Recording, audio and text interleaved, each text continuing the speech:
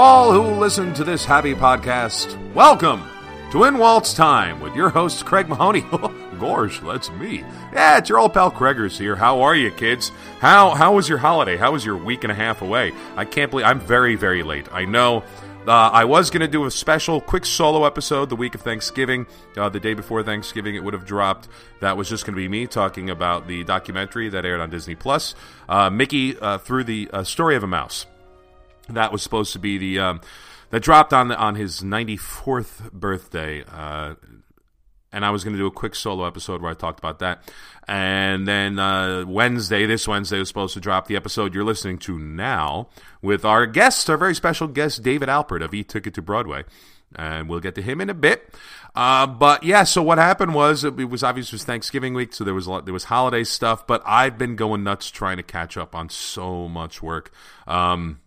I got a backlog of commission work. Some of you know the deal, what happened to me during the pandemic. Yeah, I've been kind of spent a lot of time just sort of, living in hotels and bouncing around, and there's a lot of work, a backlog of work that didn't necessarily get done that I'm trying to finish now.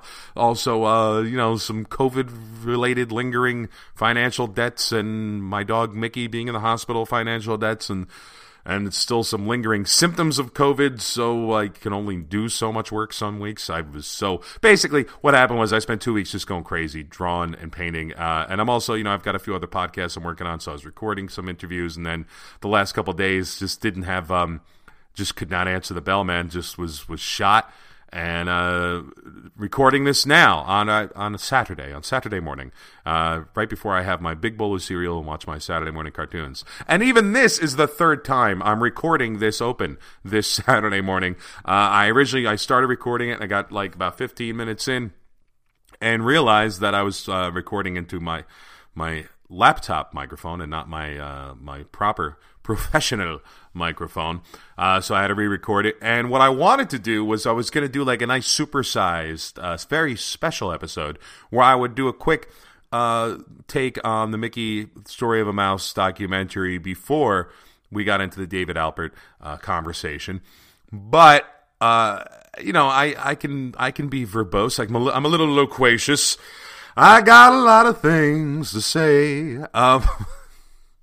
It went on. All of a sudden, I was looking at a 40-minute open before we got into and I hadn't even gotten to all my points that I wanted to make about the show before we even got to the David Alpert conversation. And not only was it a turning into an overly long episode, into what was going to be about a 2-hour-long episode, which maybe you like, maybe you want that. I don't know. But I thought it wasn't fair to David to basically have it almost be like 2 parts, like almost 2 episodes in one, and that beginning part kind of taken away from him. So I decided to kill Billet. Instead of releasing one supersized episode, I'm going to edit the parts where I talk about the Mickey documentary tomorrow, maybe re-record some bits, and I will release that as its own episode on Monday. So the episode you were supposed to get last Wednesday, you will get this Monday, and the episode you were supposed to get 2 Wednesdays ago, you'll get this Monday, and last Wednesday's episode you're listening to now. You got that? Good. All right, so we're getting caught up here. And the next Wednesday, we'll be back on schedule. And it'll be fine, and it'll be good, and everything will be wonderful. As is the case, and we'll all live happily ever after. So that's where we are. But we do have David Alpert from E-Ticket to Broadway. It's a great podcast where he speaks to some, like, not only a lot of theater and Broadway people, but like legitimate stars that you have heard of, about their love of Disney, the love of the Disney parks. And it's a great listen. You should definitely check it out. And we're going to be talking to him about his love of Walt and the parks and some history, and his love of Dopey in particular, his favorite character. And it's a wonderful conversation. I hope you enjoy listening to it as much as I enjoyed having it with him. Now, yeah, so that's coming up today, and then, like I said, Monday we're going to have a new episode for you, and then next Wednesday we'll have a new episode for you. And we're going to have, I was thinking of maybe doing the Mickey documentary take as a premium bonus episode. I mean, it sort of is a bonus episode, but it will not be a premium one, because that is going to be reserved strictly for takes on modern Disney stuff. And If you are a premium Substack subscriber, after this, I will be talking a little bit about the company now, and because as you may have heard, if you're listening to this, a podcast the week it's dropped, you may have heard there's been some news in Disney. So we're gonna have a What About Bob's, Iger and Chapek, and talk all about the ousting and the bringing back of Messrs. Chapek and Iger in the Disney hierarchy, and sort of and I'll give a little bit, sort of a broad overview of what I would like to see from the company and the parks in particular, like my wish list. And we'll do that. That's going to be for subscribers only, premium subscribers only, I should say, to the Substack, craigmahoney.substack.com. It's either $5 a month or $50 a year. That's a $10 savings, boys and girls, on the premium Substack. And you'll not only get a lot of extra bonus content, you'll also year-round permanently get 20% off my online store, my online art and print store. And what else? Oh yeah, you'll get sneak peeks of some works in progress, some new Disney art I'm putting up there right now.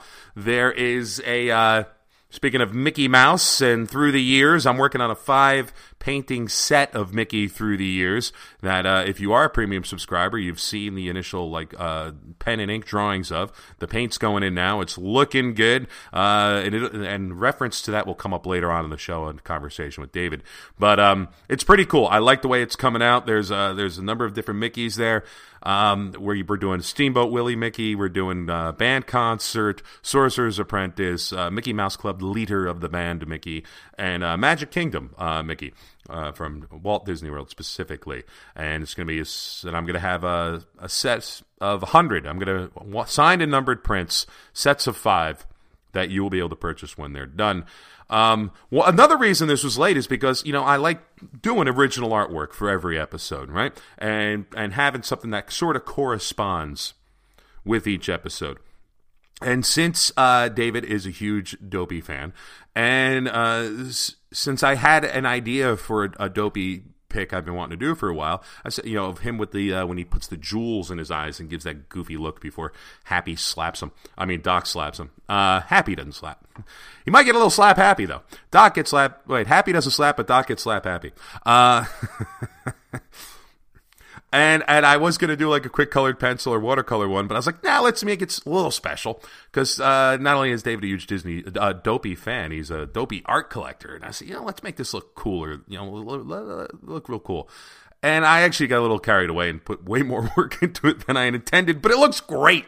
I love it. I think it looks really cool, especially in person. Hopefully the scan that I put up looks as good as it does, gets it across, because I think it's very simple. It's a very simple idea, but it's very bold. It's kind of, and I like it so much, I think I'm going to do a series of this with a bunch of different characters. But it really pops, and it's very sort of warm and vibrant and bold, and I like it. I like it a lot, and I'm really happy with the way it came out. And I'm a little proud. I'm going to pat myself on the back a little bit. And I've got some other cool new Disney art. Again, this isn't necessarily a sales pitch. I'm talking about this stuff because I like it, and I think you might like it too. If you want to buy it, if you want to purchase these things, you certainly can. Oh, speaking of, not only we have Mickey's birthday, but the anniversary, we mentioned this later on in the episode, of Snow White and the Seven Dwarfs, turns 85 on December 21st.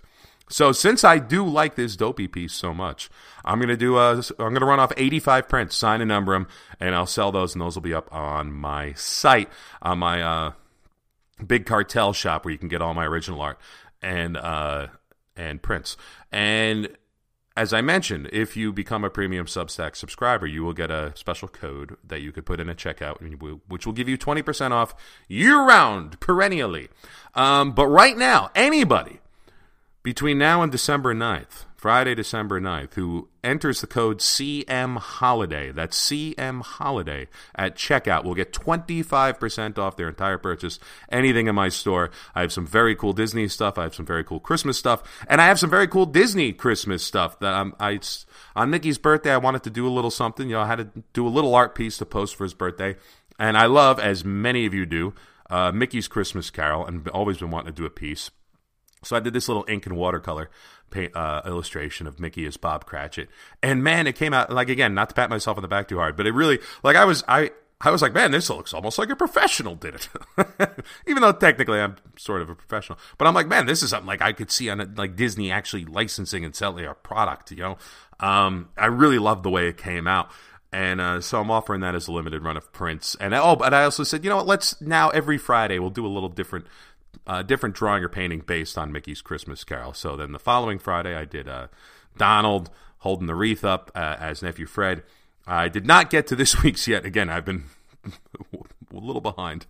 Backing up on a lot of stuff here. I want to do Goofy as Jacob Marley confronting Scrooge. So, but definitely if you're following me on Instagram in Walt's Time, you'll see all these. And if you're a Substack subscriber, you can be a free subscriber too. You'll get the episodes, you'll get the art. If you want the behind the scenes stuff and the bonus episodes, you got to pay. And then you can curate it. So if you just want the Disney art and my regular art, and you don't care about the Yankee stuff, the other things I do, you can do that as well. Anyway, like I said, but yeah, so if you do want to support the podcast, and if you want to make sure these episodes continue to come out every Wednesday, and if you like the art and you just want to, even if you can't buy it, but you just want to see new stuff coming, this is a listener-supported podcast. There will never be ads, there will never be commercials, except when I'm hawking my own wares, as I am right now. You don't have to spend a dime, first of all, to support the podcast. You can subscribe for free to the Substack. You can subscribe for free and follow on the various podcast apps and rate and review and like us. And the same thing with my Instagram account, in Walt's Time. What you can also do is, here's the most important thing, tell your friends. Tell everyone you know who digs Disney. There's this other guy who digs Disney, this cat named Kreggers, and, you know, he's got this show about Disney, and it's a little bit of all right. It's not a bad listen. I mean, listen, there are worse ways to spend an hour and an hour and a half of your week. And the more listeners we get, the more of a following we get. Hopefully, you know, that leads to some more paid subscribers and more art sales and stuff and such. Speaking of which, CraigMahoney.BigCartel.com is where you can get my original art and prints and the CM holiday. That code will get you 25% off your entire purchase from now until Friday, December 9th, 2022. I don't know when you're listening to this. You could be listening to this years from now in our post-apocalyptic future. What's Christmas? Also, TeePublic, follow the link there. I got some merch up on there. So all those things will help. It will help me, will help the podcast, will help you if you are a fan of the podcast and you don't want to wait a week and a half, and you want these every Wednesday. This little, hopefully maybe it's, you know, our little time together, the little Disney security blanket, this little bit of Disney warmth. And speaking of which, Dave is such a great guest because he brings a lot of that, and we talk a little bit about that, and what Disney means and why it's so special and great.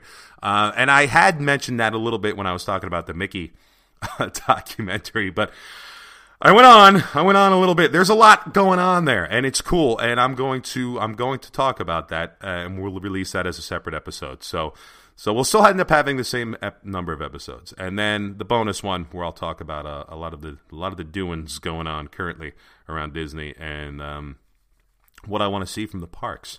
And hopefully I'll see you at the parks. I'm trying to make it there in early February. Again, another reason you should become a premium subscriber, maybe buy some art. We're coming. It is that time of year where we come hat in hand and beg for charity. Anyway, this talk is really great. I enjoyed it a lot. Dave has got some great stuff, and just a great outlook and a great sort of point of view about Disney and what it means, as I said. So again, I hope you enjoy hearing this talk as much as I enjoyed having it. David Alpert. I got your bio here. I'm going to tell the kids, all the boys and girls listening, who you are. Now, you have experience on Broadway as a director. You've directed plays and stuff. So I'm going to read an abbreviated version of your bio, and you can judge me on the quality of my read here. Okay. As a director. All right. So who we listening? We have David Alpert. David Alpert is an award-winning New York City-based director whose work has been applauded by both the New York Times and the New Yorker. As a director of both plays and musicals, his work has taken him across the country and has brought him into rehearsal rooms with some of the leading players in the Broadway community. On Broadway, he served as the associate director on If Then, written by the Pulitzer Prize-winning team of Tom Kent and Brian Yorkey. Also, the Tony Award-winning production of The Trip to Bountiful, starring Cicely Tyson, the late, great Cicely Tyson, and Vanessa, painted with all the colors of the wind, Williams. And he assisted on The Best Man, starring Disney legends James Earl Jones, the recently dearly departed Angela Lansbury, and Candice Bergen, known to most people as Murphy Brown, but also daughter of close Walt Disney friend Edgar Bergen. And I believe there's stories of her actually hanging out at the old home and riding around on the Carrollwood Pacific Railway. And you, as well as associate director on the revival of my single all-time favorite musical ever. I was in it in high school, Guys and Dolls. Love it. In addition to his work directing for the stage, David serves as a creative director for Tony Award winner and Disney legend, you know her, you love her, Idina Menzel. He was the founding artistic director for Broadway Con, is an adjunct professor of acting at NYU, and frequently collaborates with the Broadway Green Alliance and Constellation Immersive, directing the immersive Elf on the Shelf holiday experiences. He is also, now here's where it's relevant to this podcast, boys and girls, the creator and host of E-Ticket to Broadway, a podcast that features Broadway stars sharing their love and stories of the Disney theme parks. Guests include voice of Meg from Hercules and the original Belle in Beauty and the Beast on Broadway, Susan Egan, the aforementioned Idina Menzel, voice of Ariel herself, Disney legend Jodie Benson, the voice of Jafar, Jonathan Friedman, Titus Burgess, and many more. David, it's a delight. Good morning. How are you? How was your Thanksgiving? It was delightful. It was very wonderful to hear you so excited about the things I've done. Thank you for that. I also like to share. I also worked at Disneyland on the Autopia, which is probably my greatest credit today. But yes, I'm good. Thanks for having me. This is really exciting. I always love talking about Disney. Yeah. Now we're going to go on. Obviously, the name and raison d'etre of this podcast is all about In Walt's time, talking about his lifetime. And you, now in your podcast, you talk to a lot of guests about the parks and stuff. So I'm guessing their memories, how many of their memories stretch back to, Disneyland, while Walt was still alive? Do you get anybody? Yeah, I think definitely Jonathan Freeman spoke about his time there, which is always great to hear Jafar talking about, Fantasyland. I think Patrick Page also was there, but most excitingly, my father and his two brothers went to Disneyland. They think it was either opening summer or the next summer, but they went multiple times in the late 50s. So they were definitely there right when Disneyland was getting started, as they were born and raised in LA. So yeah, there's some memories of, those early days. I think most of the other guests, they don't hit until the 60s or 70s or 80s, but there are some that talk about those very, very early days in Anaheim. Well, and you worked on one of the opening day attractions, Autopia. That was Bob Gurr's baby. Yeah. What was it like working on that, especially like just being a cast member at Disneyland, but also like working on one of the original attractions and sort of something that had that much history? What was that like? It was a real honor, I think. I worked there for the 50th anniversary, which, that celebration itself was so exciting. It was really one of the first times that the Disney parks had a year-long, really dedicated celebration of Disneyland history, which was really cool. And some would say it's still the only time they had a really special year-long 50th anniversary celebration. Perhaps, I'm fiercely I'm a land boy, and I appreciate the other parks, but having visited another park that's going through the 50th, I was like, what, Disneyland really did this well. But I would say, when I applied to work there, it was kind of on a whim. I was in college, and it was nice to have a job where I wasn't in charge. And I was like, I'm going to go work at Disneyland. And they said, attractions. I was like, great. And they said, Tomorrowland attractions. I said, oh, Space Mountain, Star Tours. It's going to be awesome. And I was like, please not the Autopia. And sure enough, I was given Autopia, which is the only guest controlled vehicle in the park. So there's many cast members, and it's really exciting. Not that the Autopia was one of my favorite attractions, but that summer it was the joy of, this was an opening day attraction, as you mentioned, but also the joy of Autopia is when you see the kids get to drive for the first time and the thrill of that. And that was really exciting to, put them in their car. And also I got to side pedal. If you've ever seen a cast member side pedaling on Autopia, it's the coolest thing where you literally just jump on the side of the car. And, but it was really exciting. It was a really wonderful summer. I did a lot of guest control too for the fireworks and parades. And, it's great. I love the Disney parks, and having a chance to work as a cast member was such a great honor, especially on Autopia. Yeah. It's cool. When I think of Autopia, because I hopefully next year I will make my way to Disneyland for the first time. I've been to the world many times, but because I am an East Coast guy. Yeah. uh, yeah, I grew up about 40 minutes from where we're recording. Um, but I always, when I think of Autopia, I always think of that opening day TV special, and because I'm a huge Sinatra guy, and I think Yeah. of Frank and riding with Frank Jr. and then Sammy Davis coming up and rear-ending him while he's on camera getting interviewed. Yes. That's my Autopia memory. And anyone listening, the Autopia, they're not bumper cars. Do not bump the car in front of you. Please do not. Yeah, was a big part. Sammy Davis Jr. could get away with it usually. Right. Yeah, you don't have that kind of pull. So, what got you? Now you mentioned, your family was from LA. Went to Disneyland. Growing up themselves. So my guess is, you grew up sort of immersed in entertainment in general. But what brought you into Disney specifically? It's a great question. My dad, born and raised in Inglewood. My mom's actually from Paris, and no kidding, that's right. Yeah, ended up in LA for her senior year of high school. She actually went to grad night. And what's funny is I was home recently and found, I have photos of my father at the parks at a young age, and of course me and my sisters at a young age there. But I was like, Mom, I wish there was a photo. And she was like, I don't know. And then as I was going through some boxes of photos from my grandmother, who sadly passed away in the early 90s, we're finally going through some boxes. And there was a trip that my mom took in the 60s. And we compared it and we're like, this trip that my mom took was very close to when my dad was there. And we're like, you guys could have been there around the same time. So I was born and raised in Michigan, but we had the family in LA. So we'd go out there.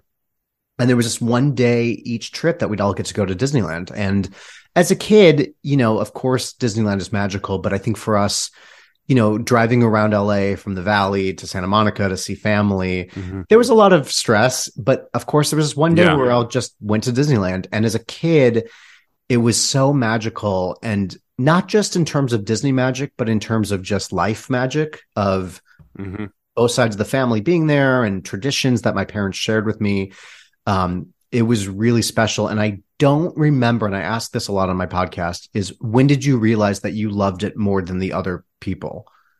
Oh, yeah. It's like when I go to Universal and I think like, this is really fun. And I'm like, I'm good. I can leave. Yeah.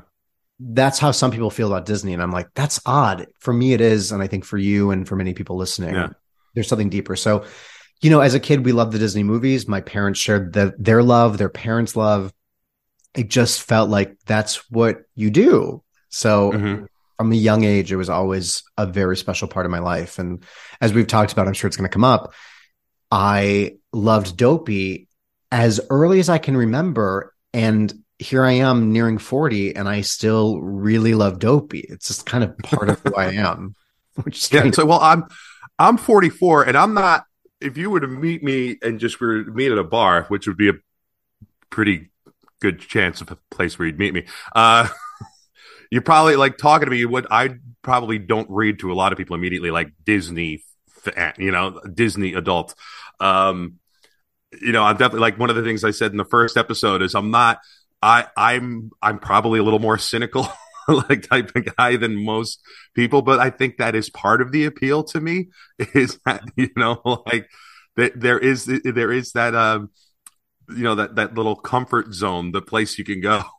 Well, and also where it's like, I was like, as you said, like Walt on his opening day speech said Disneyland's meant for the young and the young at heart. And just like the Disney movies, which are anything from Snow White and the Seven Dwarfs to Treasure Planet to the parks where you can go on Mr. Toad or you can go on Space Mountain, Disney is not one thing. It is about imagination and love and adventure. And so you can wear a Yankees hat and have a beard and wear a black shirt. I do. And you do. And you can love Disney just as much as that person wearing, Ariel Bound. Like it's just, I'm getting on my soapbox a bit to think like, fine, this is the place for it. Like we're allowed to love these things. And, I just think like Disney, there's something about Disney that anyone can relate to. Truly. Well, it always was, and really like the whole point of the movies, like, Disney said he makes movies for families. And the whole point of Disneyland was that, he would take his daughters to Griffith Park and they'd ride the carousel and he'd sit on the bench and he'd be like, there should be something for families to do for together. There should be something for the adults and for the kids. And that really is for people. Well, people are like, oh, you're, these weirdo Disney adults who go to the parks by themselves. And I go to the park by myself and it's the best. But it's not just a kid. It never was meant to be just a kids thing. Even you mentioned they had the grad nights. They would have like the date nights and the grad nights. It was always meant to be, I think, somewhere like the 60s and 70s, like an animation, really, like cartoons, became a kids thing and stuff. But Snow White and the Seven Dwarfs was like, that was a fantasy movie, like a musical. Like that was like right up there. Well, kind of inspired. I think got MGM to pull the trigger on the Wizard of Oz. But that really was like, they didn't have, there was no other way to really do Snow White and the Seven Dwarfs and do it well at that time other than an animation. Right. And adults went to see it just like they saw, there's talk like Spencer Tracy crying at the premiere. It was never meant just for kids, especially when you look at those early shorts in the late 20s and stuff, and there's some stuff. It's like, Mickey, what are you doing? Yeah. Did you watch the new Mickey Mouse documentary on Disney Plus? I did. Actually, it's funny. I meant to do a special, a special episode where I was going to sort of review and go over it. But I was just cramming, trying to get a bunch of artwork finished for Black Friday and holiday sales and whatever. But I liked it a lot. I think if you are a Disney fan, I think it's perfect. I think it's trying to do like two things, which I think the Disney company is having a hard time doing now, as we are our polarized society or culture wars or whatever, where it's a company that wants to be welcoming to everybody and including of everybody, but still that sort of family, middle American values, nostalgic thing. And it was interesting when they talked about, like, especially some of the counterculture stuff in the 60s and 70s.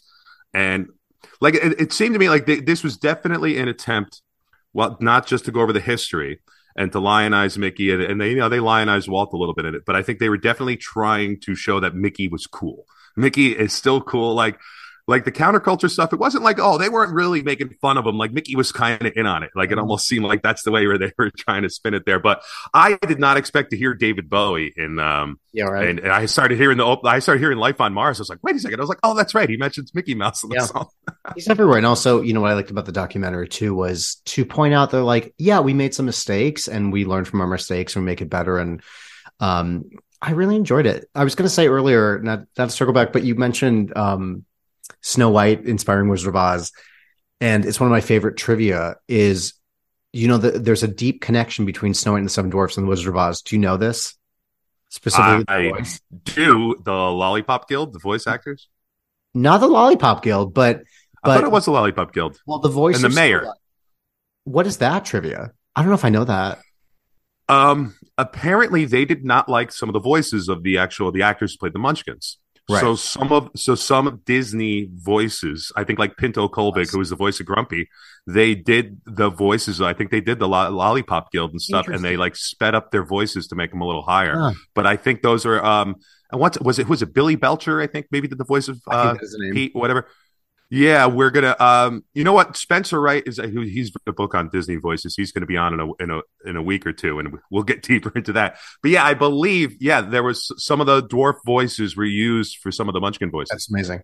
I was going to say Adriana Castellotti, who was the voice of Snow White, is the voice of Juliet in If I Only Had a Heart when the Tin Man is singing, and you hear Juliet's voice said, "Wherefore art thou, Romeo?" It's the voice of Snow White, which I always found it to be so thrilling. So I was like, that's Snow White. That's Snow White's voice. That I did not know. Isn't that cool? Yeah. The things that's really cool. The things I think it is amazing. And that's one of the things I want to get into. Like in general, just the fun of this podcast is how much Disney and the stuff, especially the stuff Walt produced and was involved in, because he was in so much that has influenced like so many aspects of our lives. Like even, because I remember when I first started really getting back into Disney, like a few years ago, and just back into animation in general, and I rewatched Snow White for the first time in years. and she goes, she's singing the wishing song, and she starts with, do you want to know a secret? Do you promise not to tell? And I was like, oh my God, that's where John and Paul got that from. It's the Beatles song. Do you want to know a secret? Ooh, do you promise not to tell? Wow. The Beatles cribbed Snow White. Well, it is such a part of American culture, and not just America, and it's so funny when people are like, oh, I don't like Disney. I was like, it's like in Devil Wears Prada when Meryl Streep's character is like, you may think you don't like fashion, but you don't understand how much fashion impacts your life. And, everyone's like, Disney this, Disney that, and they give it a bad rap. It's like, it's at its core, Disney is about, being authentic and love and fantasy. It's like, that's pretty cool to me. Yeah. And like you were saying, like the counterculture at Disneyland, it's like so many of their Disney protagonists are rebels, are the ones trying to push for change. Like, they're pretty much there. Yeah, that is they kind of, Neil Gabler in his biography kind of makes that point a little bit, that like Walt Disney, that is sort of like, for as much as Walt was seen as sort of the very, stick in the mud, white bread, 50s, conformist America or whatever. Like, yeah, all those protagonists were kind of, rebelling against something. They were, seeking to be, if nothing else, just be individuals, yeah, there is a lot there. And it is, even at Disneyland from the beginning was, it was never just one thing. It was, with the lands themselves, they were like, all right, we're going through all these genres. It wasn't just all Fantasyland. You had Adventureland, you had Frontierland. And even in Fantasyland, I believe, I might be wrong with this, but I believe the original concept behind the dark rides were like each one was supposed to bring about a different emotion. Like the Snow White one was just specifically scary. It was supposed to be like fear. Yeah. And the Alice in Wonderland one was supposed to be like wonder. And then there was supposed to be like excitement, but like each one was supposed to bring like a different, like primal emotion. Like I gotta relook that up. But, I like how Mr. Toad's Wild Ride is confusion, existential dread. That's an interesting. I haven't heard of that, but it's funny. I took my nibblings to Disneyland for the first time in August, and to see the park from a kid's point of view, and not just their point of view, but also the rides that we went on. I was like, oh, right, you can do just a kid's day at Disneyland and never make it into the deep parts of Tomorrowland or Adventureland. Like, it's just fascinating how it truly is something for everyone. I love taking people to the parks that they're like, oh, I'm not a big Disneyland fan. I was like, give me a day, give me one day and I will change your mind. And well, especially now, because they have, the California Adventure and the Pixar Pier and all that stuff. They, there is so much, and the Galaxy's Edge and everything. But even just in the Magic Kingdom, I mean, like, really, you're going to tell me you don't like Pirates of the Caribbean or the Haunted Mansion? I mean, come on. I know. I don't care how much of an adult you are. Like, oh, you don't like Mickey Mouse, you don't like princesses. That's fine. You're going to like Space Mountain. You're going to like the Haunted Mansion and Pirates. You are. Yeah. Yeah, and that's I just rewatched the original Treasure Island for the first time, and it is like, again, and that's where we get the whole talking like a pirate thing, is like that movie that it introduced that sort of patois there. So how did you end up going from well, let's talk a little bit about your background, non-Disney background in the theater. How did you get into that? I've always wanted to be a director. It's that strange thing where if you would have met me, in the early 90s, I would have been like, hey, I'm David. I love Disneyland. I want to be a director and I love Dopey. And here we are today. I'm like, hey, I'm David. And it's 2022, almost 2023. And I'm a director and I love Disneyland. I love Dopey. So not much has changed, which is either really great or really terrifying. I think it's great. But my parents loved theater. My mom was a ballet teacher for quite some time. My dad's actually a rabbi, but loves theater, loves Disney, and a rabbi and a ballerina. I know. There's a romantic comedy that's yet to be written. That's what you got to do. Get on that, right? That script. That's right. But I just always loved it, and we were fortunate enough to have a lot of great theater that came through our town in Michigan, and I just loved theater as a whole. I would design lights. I would be in some shows, but I knew I wanted to be a director. So I just kind of went for it. My family was very supportive. And, what I talk about a lot of my podcast too, is that most of the time Disney is our introduction to theater, to musical theater. You know, we learn of Alan Menken and Howard Ashman and Stephen Schwartz often through Disney, and then we're like, oh my gosh, they also wrote some Broadway shows. And the first time we see a stage production is either Disney on Ice or, you know, a stage show at the Disney parks. So it's really where we learn. To me, no, I think that was the first time I ever saw some sort of live. It was Disney on Ice in the Meadowlands. Yeah. And so it's like, you know, at its core, what we do when we're producing a show is the same as what Walt is doing with the Imagineers on a dark ride. You're making the audience experience something. You're telling a story. You're helping them focus. And so to me, they go hand in hand. And so I just kind of always wanted to do it. I've been lucky and went to college for it, moved to New York 15 years ago and hit the ground running. And it's cool. And it was, you know, the podcast E-Ticket to Broadway started in the pandemic when 2 of my shows were canceled. And my agents at the time were like, you should do something. And a former college professor, Cheryl, was like, what about a podcast? You know, and we're talking through some stuff. And it was really amazing to see the connection between these Broadway stars and Disney parks. I mean, it's just and so theater's always been a big part of my life, and I love what the theater does. I love that it's a shared experience with the audience and the cast and crew and the creative team, and it's really great.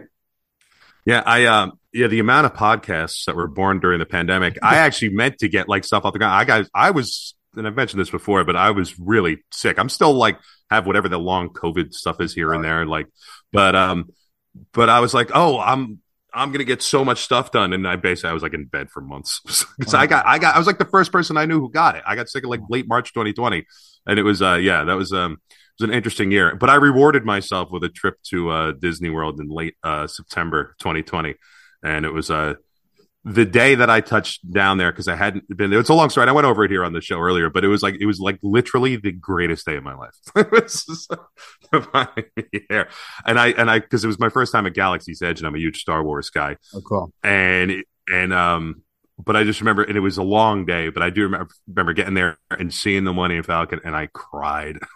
I was like, I'm glad I'm wearing a mask and I have sunglasses on. No, you take don't take the mask off, but you take the glasses off and you share that love. Because like, I'm not a Star Wars person, and in Disney World, it's great.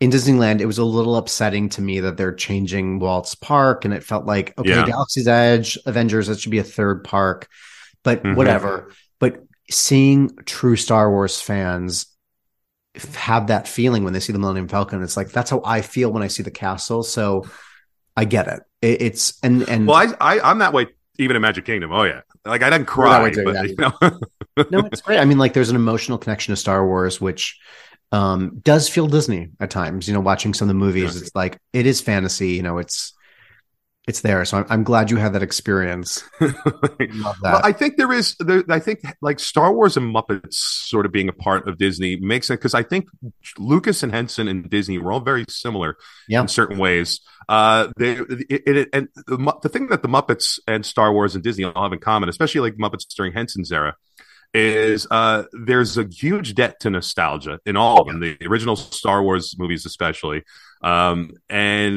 but of a real like sort of enthusiasm and love for finding all these new innovative technological ways to, you know, whether it's working with puppets or television or movies or special effects or animation or theme parks or whatever, finding like they loved innovation to actually create this very warm, nostalgic property, and to me they do kind of fit together as a piece there.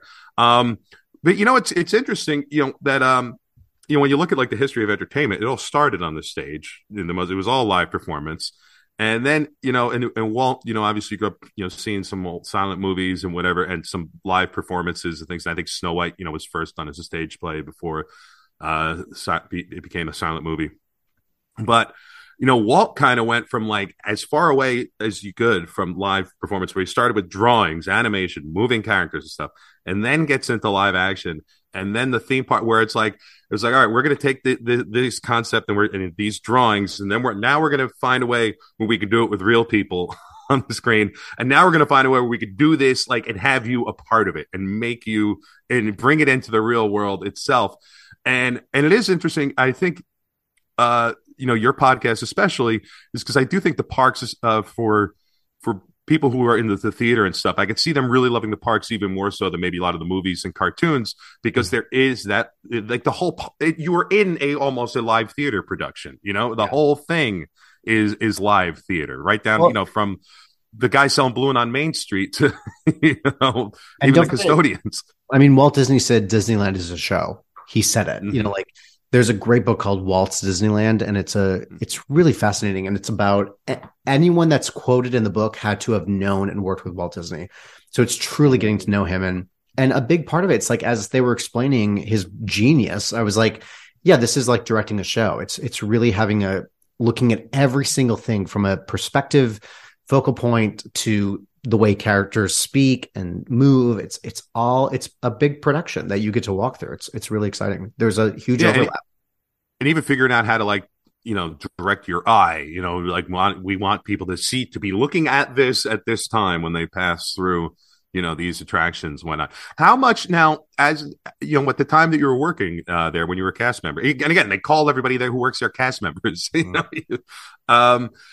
the time that you were a cast member there, how much, were you at the beginnings of sort of your real, sort of Disney enthusiast thing? Like, did you take the time there to maybe learn about the history? Or did you want to go, like, can I go see this and see that and check this out? I mean, by the time that was 2005. So I was already deeply into Disneyland history and loved it. I remember, everyone takes traditions the first day, and they teach you some more history, and most of it I knew. But to me, the coolest part of working there was the first day that, as you walk in the park and they're like, okay, follow me. And you're like, I'm about to go backstage. For the first time in my life, I'm about to go backstage. Again, a theater term. Yeah. And you do that, and it's such a strange experience, because you're like, I've been inside this berm for, at that point, 20 years. And just on the other side, I've never seen this. And it's a different world back there. And it was really exciting to see, to me, as I think it's as director, when I see the care in which the creators took to make it such an amazing guest experience, it makes me love it even more. When I can see the strings, when I can see the lights focused a certain way, when I can see how they did it, I love it more. It's something that my mom said to me when I was a kid on the dark rides. I would be turning around in my seat to look and see, oh, that's where the light is. Or, oh, this is when, if you can keep looking backwards, you can see the scary witch turn back to the queen for the next ride vehicle. I was always obsessed with that, and it made me love it more. It didn't. Yeah. It's like, I knew, and this is probably why I'm, a theater director. It's like, people will say, oh, I don't like to know how they did it. I want to keep the magic alive. And to me, it's like, I think it's more magical when you see the care that one human being took to make another human being feel a certain way. To me, that's the Disney magic. It's when people say, that Mickey Mouse, it's just someone in a costume. And I was like, yes, intellectually, I understand that, but emotionally, it's more magical when you realize that these are two human beings that want to make each other feel something. To me, that's the Disney magic. It's when that it's a lot of care. And for kids, no. I mean, I'm not going to say to my nibblings, this, and I try and keep the magic alive as much as I can when I FaceTime them from the parks before they get to go, and I show them the Matterhorn, and they said, is that real? Is that a real mountain? And I say, well, it looks real, doesn't it? And I don't like, I shared this once in the podcast. I was on Pirates, and the beautiful fireflies that are there as you're leaving. Again, you haven't been to Disneyland. You only get in Disneyland. You don't get them in Orlando. I know. That's why I need to go. You have to go to Walt's Park. But, like, I was behind this family, and a kid was like, are those fireflies real? And the parent said, no, they're just little lights. And I was so mad. And I was like, why would you ruin that for that kid? You just say, it looks real, doesn't it? Or like, I don't know. Yeah. What do you think? Anyway, I know I went on. They're those, I mean, they are real. Those are things that exist, and they're not maybe fireflies in the traditional sense, but they are like the Matterhorn is a real mountain. It's just made of different stuff. That's right. That's a good way to think of it. But it's funny. You say, Mickey, like, oh, we know what's a person in the costume, even out of the costume, because the last time I was there was almost a year ago. I was there I try to go every year to Epcot for the Arts Festival.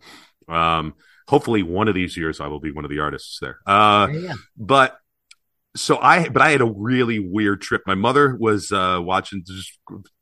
I told this story in like one of the first episode, but I'm going to real quick version of it here. So the day I get there was my mother was watching the dog, and he was having some breath issues, so she had to take him to the vet to get checked. The next day, I'm at Magic Kingdom having lunch by myself, and I get a call from the vet that like he's got kidney issues, and you should get him to the hospital and everything. Long story short, he's fine. He's fine now. He's here in the room with me. Everything worked out. But at the time, we didn't. It's like, no, he's in the beginning stages of kidney failure. You got to get in the hospital. And I'm in the second day of a 5-day trip here. And I'm like, I was like, should I come back home? She's like, well, he's going to be here for a few days. There's not really much you could do anyway.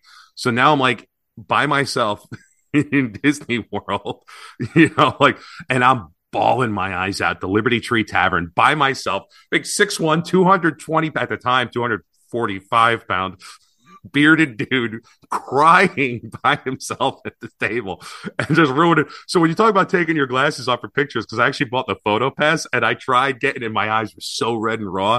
So the picture I got of myself in front of the castle later, I was like, I can't show this to anyone. This is unusable. But anyway, so long story short, I was supposed to go to Epcot afterwards, and I said, screw this. I went immediately to Disney Springs. I was like, I got to get myself to a bar, put myself in front of a Guinness. I got to call a friend. I got to calm down.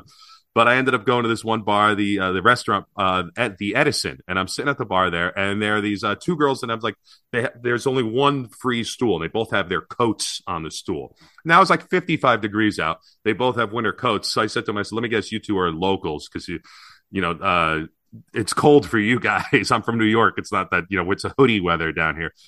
And they're like, yeah, we're cast members, and we were supposed to they were supposed to have a celebration at the park that day, but because it was raining, they ended up canceling it. That was supposed to be like their 10,000 cast member, thing in front of the castle, which is probably why the park was empty that day. So I was like, what do you do? And the one girl is actually, she runs the VIP tours and stuff. And then the other girl was just like, oh, I'm a character. I was like, oh, I was like, who? She's like, well, I'm really not supposed to say. And her friend goes, she's Mickey Mouse, the Magic Kingdom. I was like, no way. I was like, you're Mickey Mouse. I was like, it was the most exciting thing. Friends with Mickey Mouse. You have to say she's friends with, but yeah, that's really cool. And then I was like, I bought her a drink, and I was like, I'm having a drink with Mickey Mouse. I was like, this is so, even out of the costume, the fact that I got to meet, and I was like, if I come to the park, like when you were there next, if I do like a special wave, can you do like a special wave back? So like even out of the costume, that magic, at least for me, is still there. Like to know that I was like, oh my God, I'm sitting next to Mickey Mouse. That's the thing. It's like really when you ask, like, what's it like to work on the Autopia? It's an honor. It's like, what would it be like to be friends with Mickey? Like the few people I've spoken with that do characters, I think that's also such an incredible honor to, to do that, to bring that joy and magic. And like, you're on. Like, I don't think people will remember the cast member that put them in their first Autopia car, but they will certainly remember meeting Mickey Mouse on Main Street. I mean, that's such a cool thing. I actually, and I was just home yesterday. I was back, yesterday was my Thanksgiving. I went down to it, but I completely forgot. There was a picture, one of the few pictures I have that I remember of my first trip to Disney World. There is a me with Dopey, and I remember like that was one of like the first characters I met there. And I was like, oh man, I should see if my mother could get that so I could post it for this episode, especially. I remember like when I met Mickey the first time, or not Mickey, excuse me, Dopey, and like the scale is totally off. We were like, but I remember hugging him, and his face was so cold and plastic. Yeah. Like I was like, something's weird here. But I didn't, as a kid, I couldn't quite comprehend what was weird about it. But I think I've got a photo of me with Dopey as a kid, and it's just great because again, like it's always interesting. Every time I see Mickey, I always say, Mickey, do you remember me? And he always says yes, and it's always great. What's great with Dopey is because Dopey doesn't talk. It's fine that he doesn't talk in the parks. Like it's like, it doesn't. Yeah, it doesn't kind of. Yeah, it's not that thing. Like, why doesn't? I remember asking, like, why don't they say anything? Yeah, I mean, they did briefly, and it was a little strange, but it's always again, that's the thing. It's that universal language. It's love. It's Mickey's always smiling. He's always happy to see you. It's that It's great. That was the great thing about that the Mickey documentary on Disney Plus. The story of a mouse. Right in the beginning when it shows those like the slow motion shots of the kids running up to Mickey on Main Street, like I like that was I was like I was like, is it getting dusty in here? It's it was so wonderful. Listen, Craig, it is okay to cry. I want you to feel that it doesn't matter what, sex you are, how old you are, what you look like. It is always okay to cry, especially at a Disney park. You always have the permission to feel love and cry. Well, the last time I cried there, it had nothing to do with love. It was some ugly crying.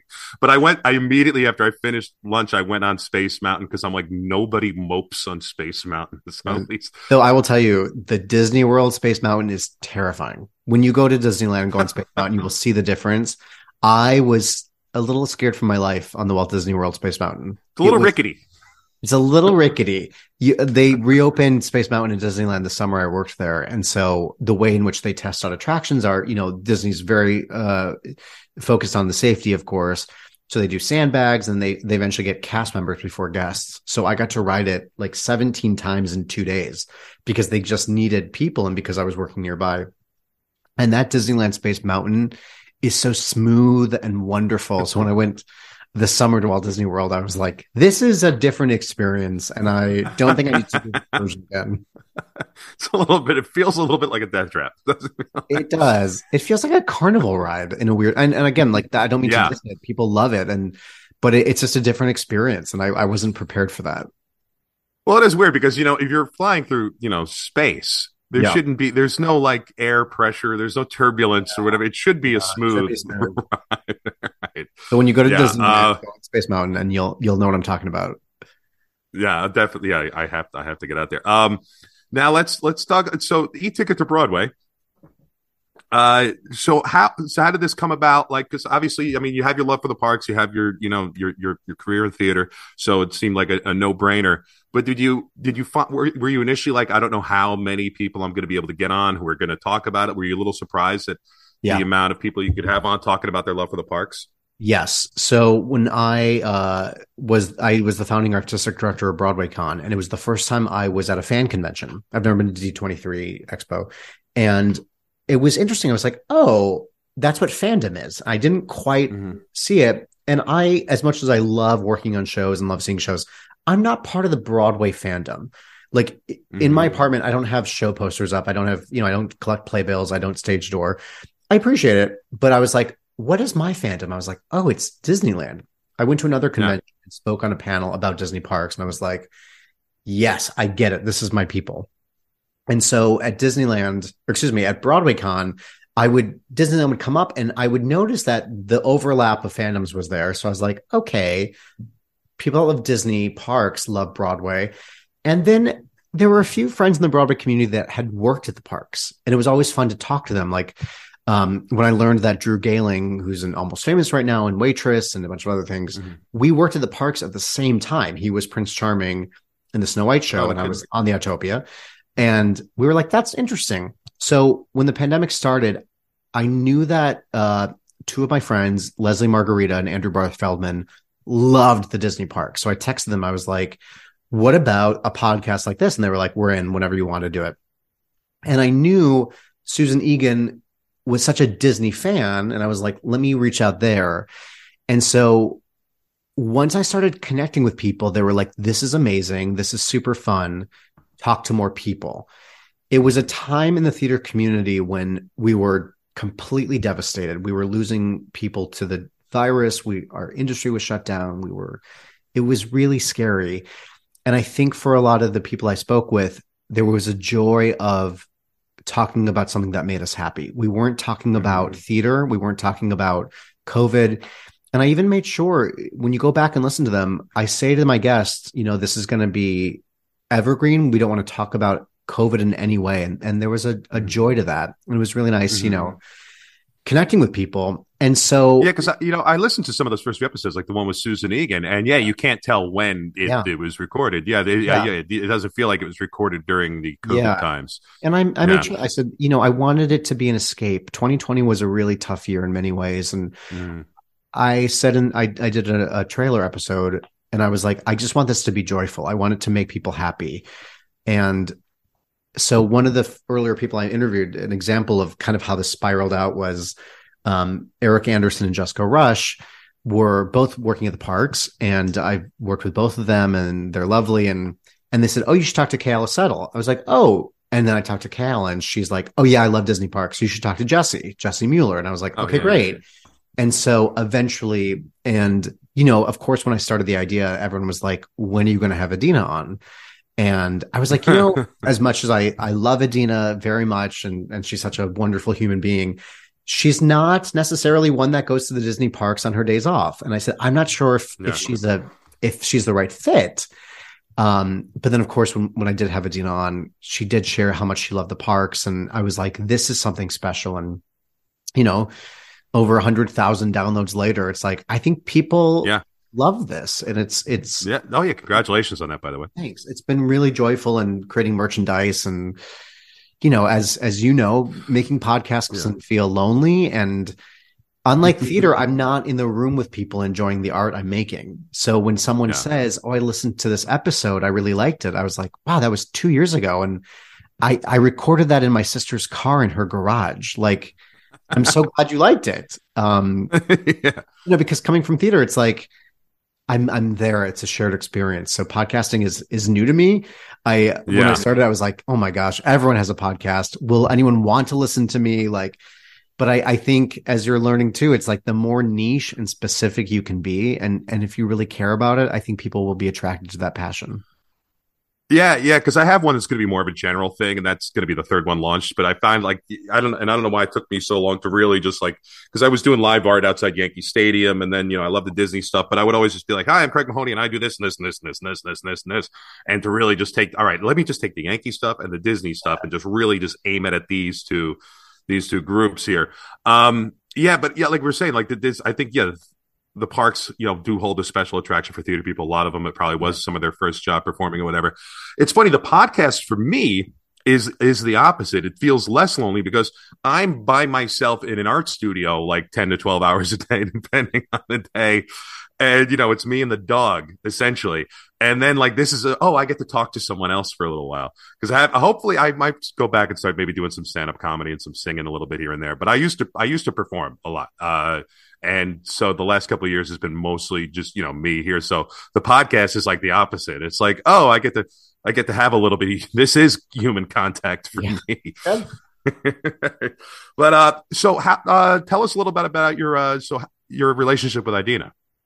Oh, sure. I was the associate director on If Then, which was a new Broadway musical written by Tom Kitt and Brian Yorkie and directed by Michael Greif. And it was really amazing to work on because it was a totally original, brand new Broadway musical. And it starred Adina and Anthony Rapp and LaChance and James Snyder, just really wonderful people. And, pretty quickly in the rehearsal process, I ended up, working closely with Adina on some stuff. And as a fan of hers, I loved Wicked. I loved Wild Party. I didn't know who she was as a person, and I just couldn't get a grasp on it. And I the first moment I met her, and I was like, oh, this is such a warm, loving woman.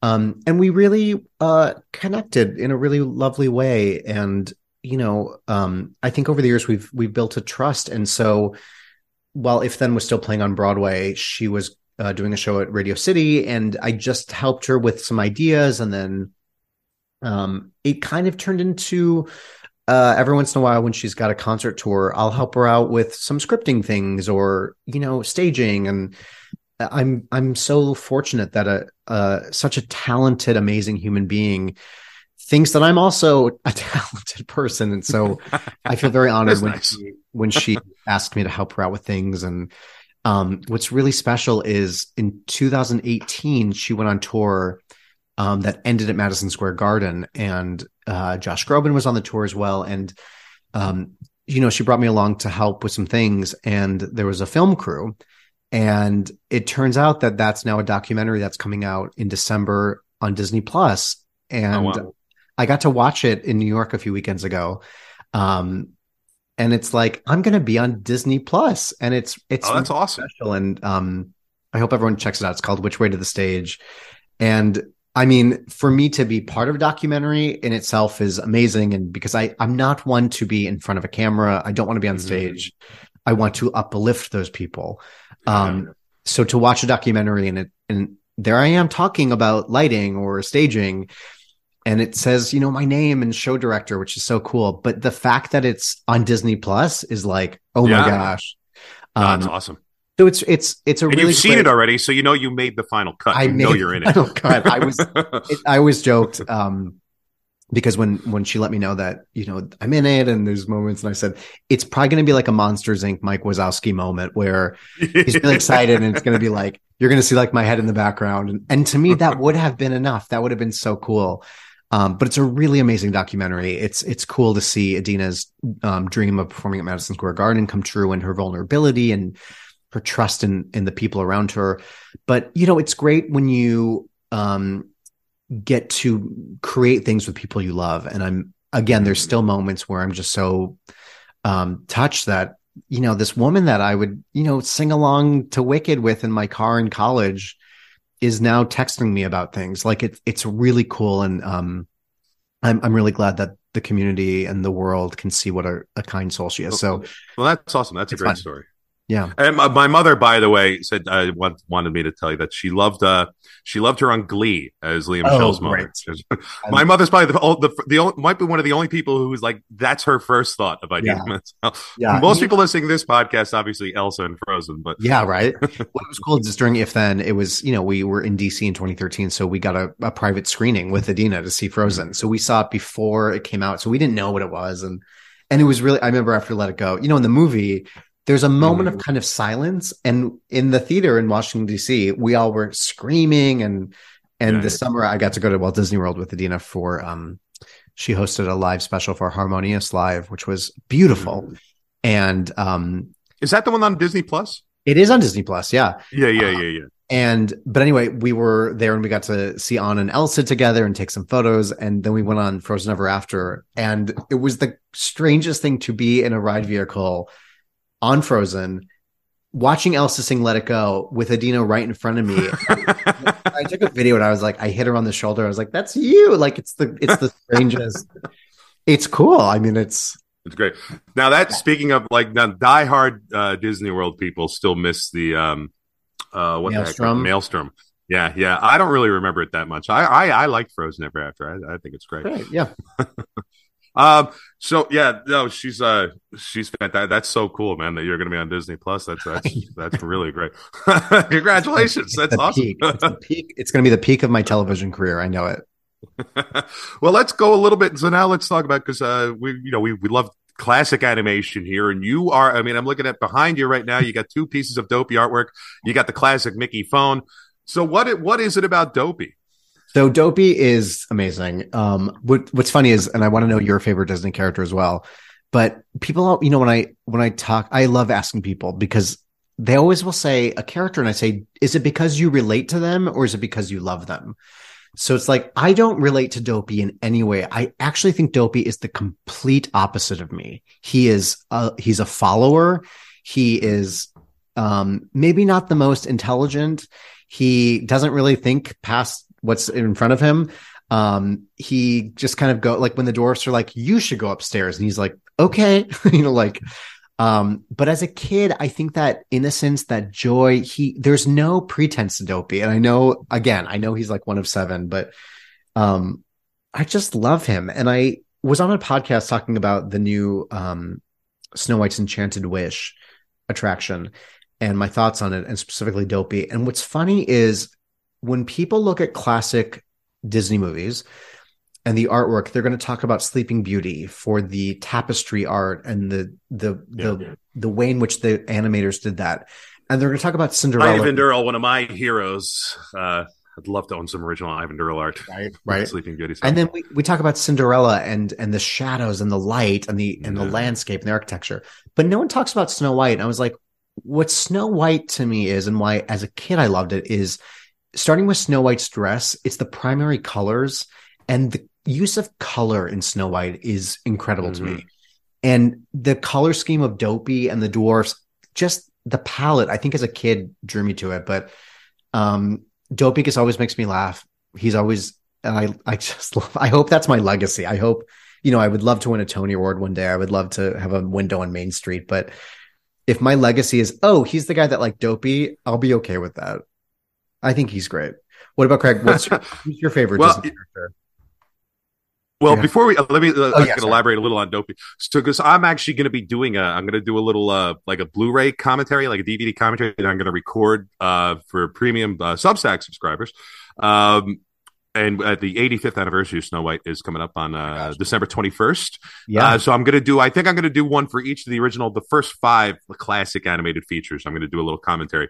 But yeah, there's who's it? The good Gustav Tengren and Albert Herder. I might be screwing up that second name, but these European illustrators who kind of gave both Snow White and Pinocchio that sort of very European, very storybook feel, those great, and Claude Coates, those gorgeous watercolor backgrounds for it. So I will happily talk about the art of both. But you mentioned color scheme, and that's one of the things I think that makes Dopey stand out. You look at all the dwarves, there's a lot of warmer colors, a lot of browns, a lot of reds, a lot of very earthy dirt in the, stuff. And Dopey has this bright purple and this bright green. Like, it really does stand out. Like, they specifically like chose those colors to, there's so much of it, not just the ears and that he's beardless and he's got the big head, but like the color choice was very specific to separate him from the rest of the dwarves. Love it. They're all like a fall and he's a spring. It's hidden because I haven't put it up yet, but I finally was able to get my hands on a cell. And so man, it costs a lot of money, but I'm holding in my hand. This is it's a moment when Snow White wants them to wash their hands before dinner, and it's a original cell, and I've got some sketches that didn't make the cut to the movie, but for those of you, obviously this is an audio podcast. It's a cell of Dopey with his hands. When they all put their hands behind their backs to hide the fact that they haven't washed them, and he's looking up sheepishly. I know. And it's a great moment. That Dopey's so good. But yeah, I was glad you brought up the use of color, because that is one of the things that about Dopey that stands out. And one of the genius things about that movie. It really is. There was something in that same book in Walt's Disneyland. He talks about Snow White, and as he was creating the movie, he's quoted by saying something along the lines of, Dopey doesn't speak because I'd never found a voice that worked for him. Yeah. And I was like, Mel Blanc. Do you know Mel Blanc recorded lines? Yeah. The voice of Bugs Bunny. I don't know if he actually recorded or if he was either thought of or maybe cast. I don't know if I know he did record lines for Gideon the Cat in Pinocchio, and then so there was like 2 instances where Mel Blanc was almost going to do some Disney work as well, and they decided the character should be mute instead. But Mel Blanc, he does have a hiccup, Gideon's hiccup in Pinocchio. That is the one and only time you'll hear a Mel Blanc voice in a Disney. Cool. But yeah, but I love it. I think what made them, I think there's a weird thing where I think the reason Dopey appeals so much is they kind of made him. I think they didn't know exactly what to do with them. There was always like a 7th dwarf in every iteration, most iterations, who was kind of the oddball, and it could be odd or the odd dwarf out in one way or the other. But I think that what they kind of tacked onto in a certain way with Dopey is he's like a puppy. Basically they make him like a puppy dog, and that's why who doesn't love puppies, and that's why everyone loves Dopey so much. But I know we're running short on time. I know you got to go, I do want to get my favorite characters. Donald Duck and Jiminy Cricket. Nice. And Donald, because I do identify with him a lot, but I love Donald in that he's got that little enthusiastic boy about him, and then it turns on a dime where he's like a little boy where he's like be very enthusiastic. He's got that oh boy, I can't do the voice. But and then he just that flash of temper and he loses it, and Jiminy Cricket is he's such a great, he's almost like a Will Rogers character. He's got this great sort of American he's got that he's a little bit of a wise cracker, but he's got that very sort of that Midwestern sort of or friendliness, but with a little bit of that wry sensibility. And he gets annoyed, and he is in a very, very European fairy tale story. He's like this very like late 30s, 1940s American character in there, and he's great. Those are my two Those are good favorite choices. characters. They're good choices.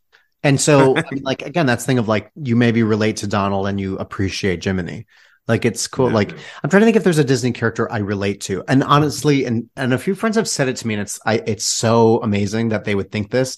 But sometimes I'm like, I think I kind of relate to Mickey of all people, like trying to help people, trying to find the good of things. Mm-hmm. I was going to share earlier. Have you ever seen Duck Soup? It's a Marx Brothers movie. Like several times. And so I love Duck Soup. It's one of my favorite movies. So I watched it with my friend Nick years ago, and I was like, "That's dopey." I forgot Harpo, yeah, and that movie. Yeah. And so Harpo, then I did some research, and Walt Disney did base a lot of dopey on that. And I was like, but again, like, of course, it's me watching a Marx Brothers movie being like, "That's dopey," not the other way around. But Groucho, I relate to. Groucho was one of my heroes. I actually did a Marx Brothers mural in my old high school. Oh wow, that's very niche and specific. It must have been very cool. There's you'll hear me. I'll drop like one or like rare lines from Duck Soup. By the way, speaking of animation and stuff, the Bugs Bunny's. Of course, you realize this means war comes from Groucho and Duck Soup. Speaking of you helping people, I didn't read the final paragraph in your bio. Well, you have your own charity. So I'm going to read. Every year, David proudly presents the Living for Today concert series, which brings together Broadway performers for a night of music to benefit. Is it Gilana or Giuliana? It's Gilana.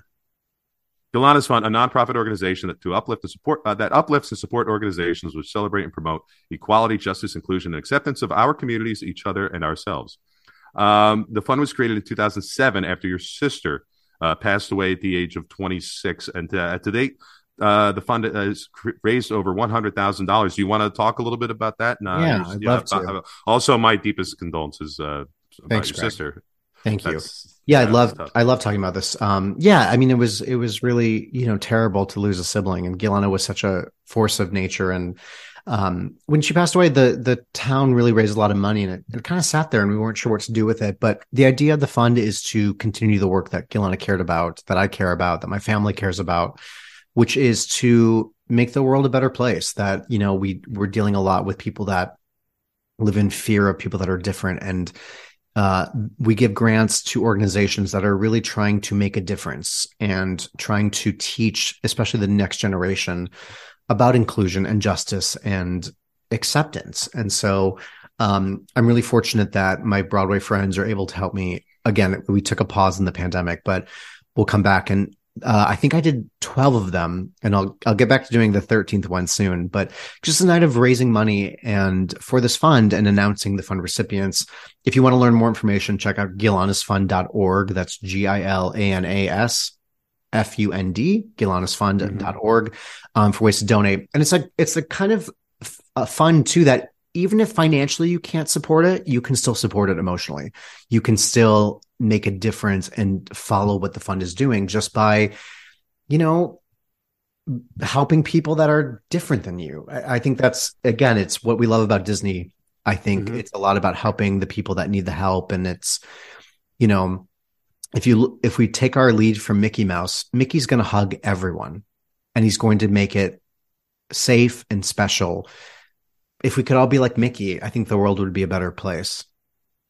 Yeah, oh, definitely. And it's as much as the name Disney and the brand Disney is associated with this very, like I said, sort of maybe a little more socially conservative, middle American traditional values or whatever.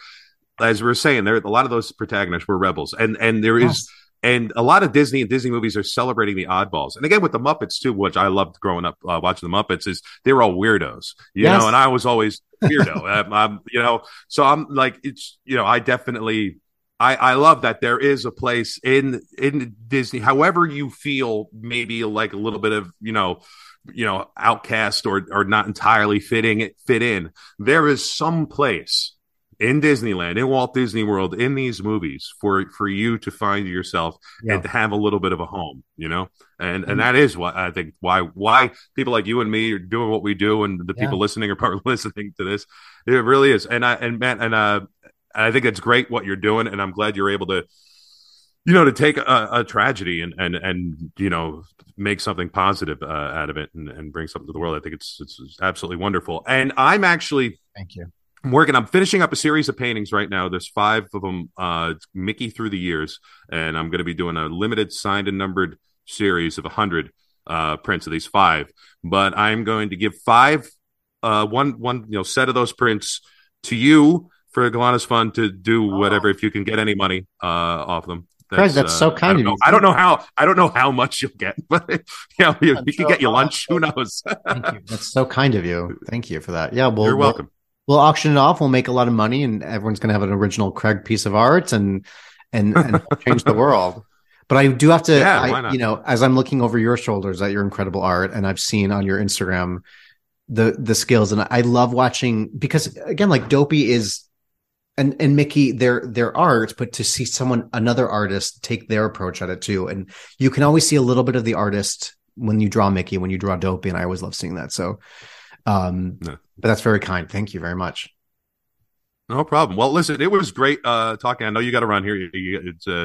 We both have busy days ahead of us here. Yeah. On a Sunday, no less, a holiday Sunday. But we got things to do. The world does not stop. Not anymore. The world stopped for long enough. Now we're all playing catch up here. Well, listen, I know I really, really appreciate it. Thank you very much for coming by, and good luck with the fun and everything else. And hopefully, we'll get to meet up in person, and or we'll do another episode and talk again. Sounds good. All right. Well, thanks, Craig. Thank you. And that'll do it. That'll wrap things up for this week's episode of In Walt's Time with David Alpert, who I hope you enjoyed as much as listening to, as much as I enjoyed talking to. He's really a great guy, very warm, very sweet. Obviously loves Disney. And has the podcast E-Ticket to Broadway is great, and I like it because it is it's a different angle, and it's bringing more of that theater world thing into it, and maybe something that if you're a regular Disney podcast listener or history buff that you weren't aware of. But yeah, I think he's definitely a very great member to have in the Disney community, because of the sort of love and warmth that he brings. So I do want to thank him for coming by. Check him out check out the podcast, check out his Instagram. He's also got some very, very cool merch and t-shirt designs designed by a artist named Jess Siswick. And they do some very cool mashups where it's like they're both Disney park and Broadway like musical references, which it's very cool designs. And a few of them I don't get the theater or the Broadway references, but a lot of them I do, and they look great. And if you're a fan of Broadway musicals and the parks, I think you'll definitely find a shirt or two you might want to wear. And Jess is cool to check out on Instagram as well. Definitely give her a follow. And yeah, the Dopey art is done. Oh, and that picture I mentioned of me at Disney World with Dopey, I found it, and you could go to the Substack, you could see that, or my Instagram, I'll post it there in Walt's Time. So definitely, we got the Dopey prints for sale, right? And those Mickey Mouse ones will be done. We're going to be doing signed and numbered prints, selling those. We are going to be doing some special stuff for Walt's birthday. We're going to be celebrating the 85th anniversary of Snow White and the Seven Dwarfs coming up. And for premium subscribers, I'll have that sort of that movie commentary available.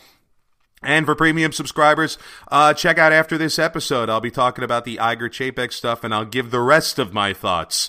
Oh, I have so many thoughts. Man, can I talk about Mickey, the Story of a Mouse. So yeah, become a premium Substack subscriber, $5 a month or just $50 a year. That's a savings of $10 a year, kids. Can't beat that. CraigMahoney.substack.com. Go to Big Cartel between now and December 9th. Enter CM Holiday for 25% off your entire purchase. Also follow In Walt's Time on Instagram, like I said, and there's the stuff at TeePublic, and that's it. Like, rate, review, tell all your friends, and please, dear listeners, fellow Disney fans, between now and next week's episode, have yourself a great, big, beautiful week.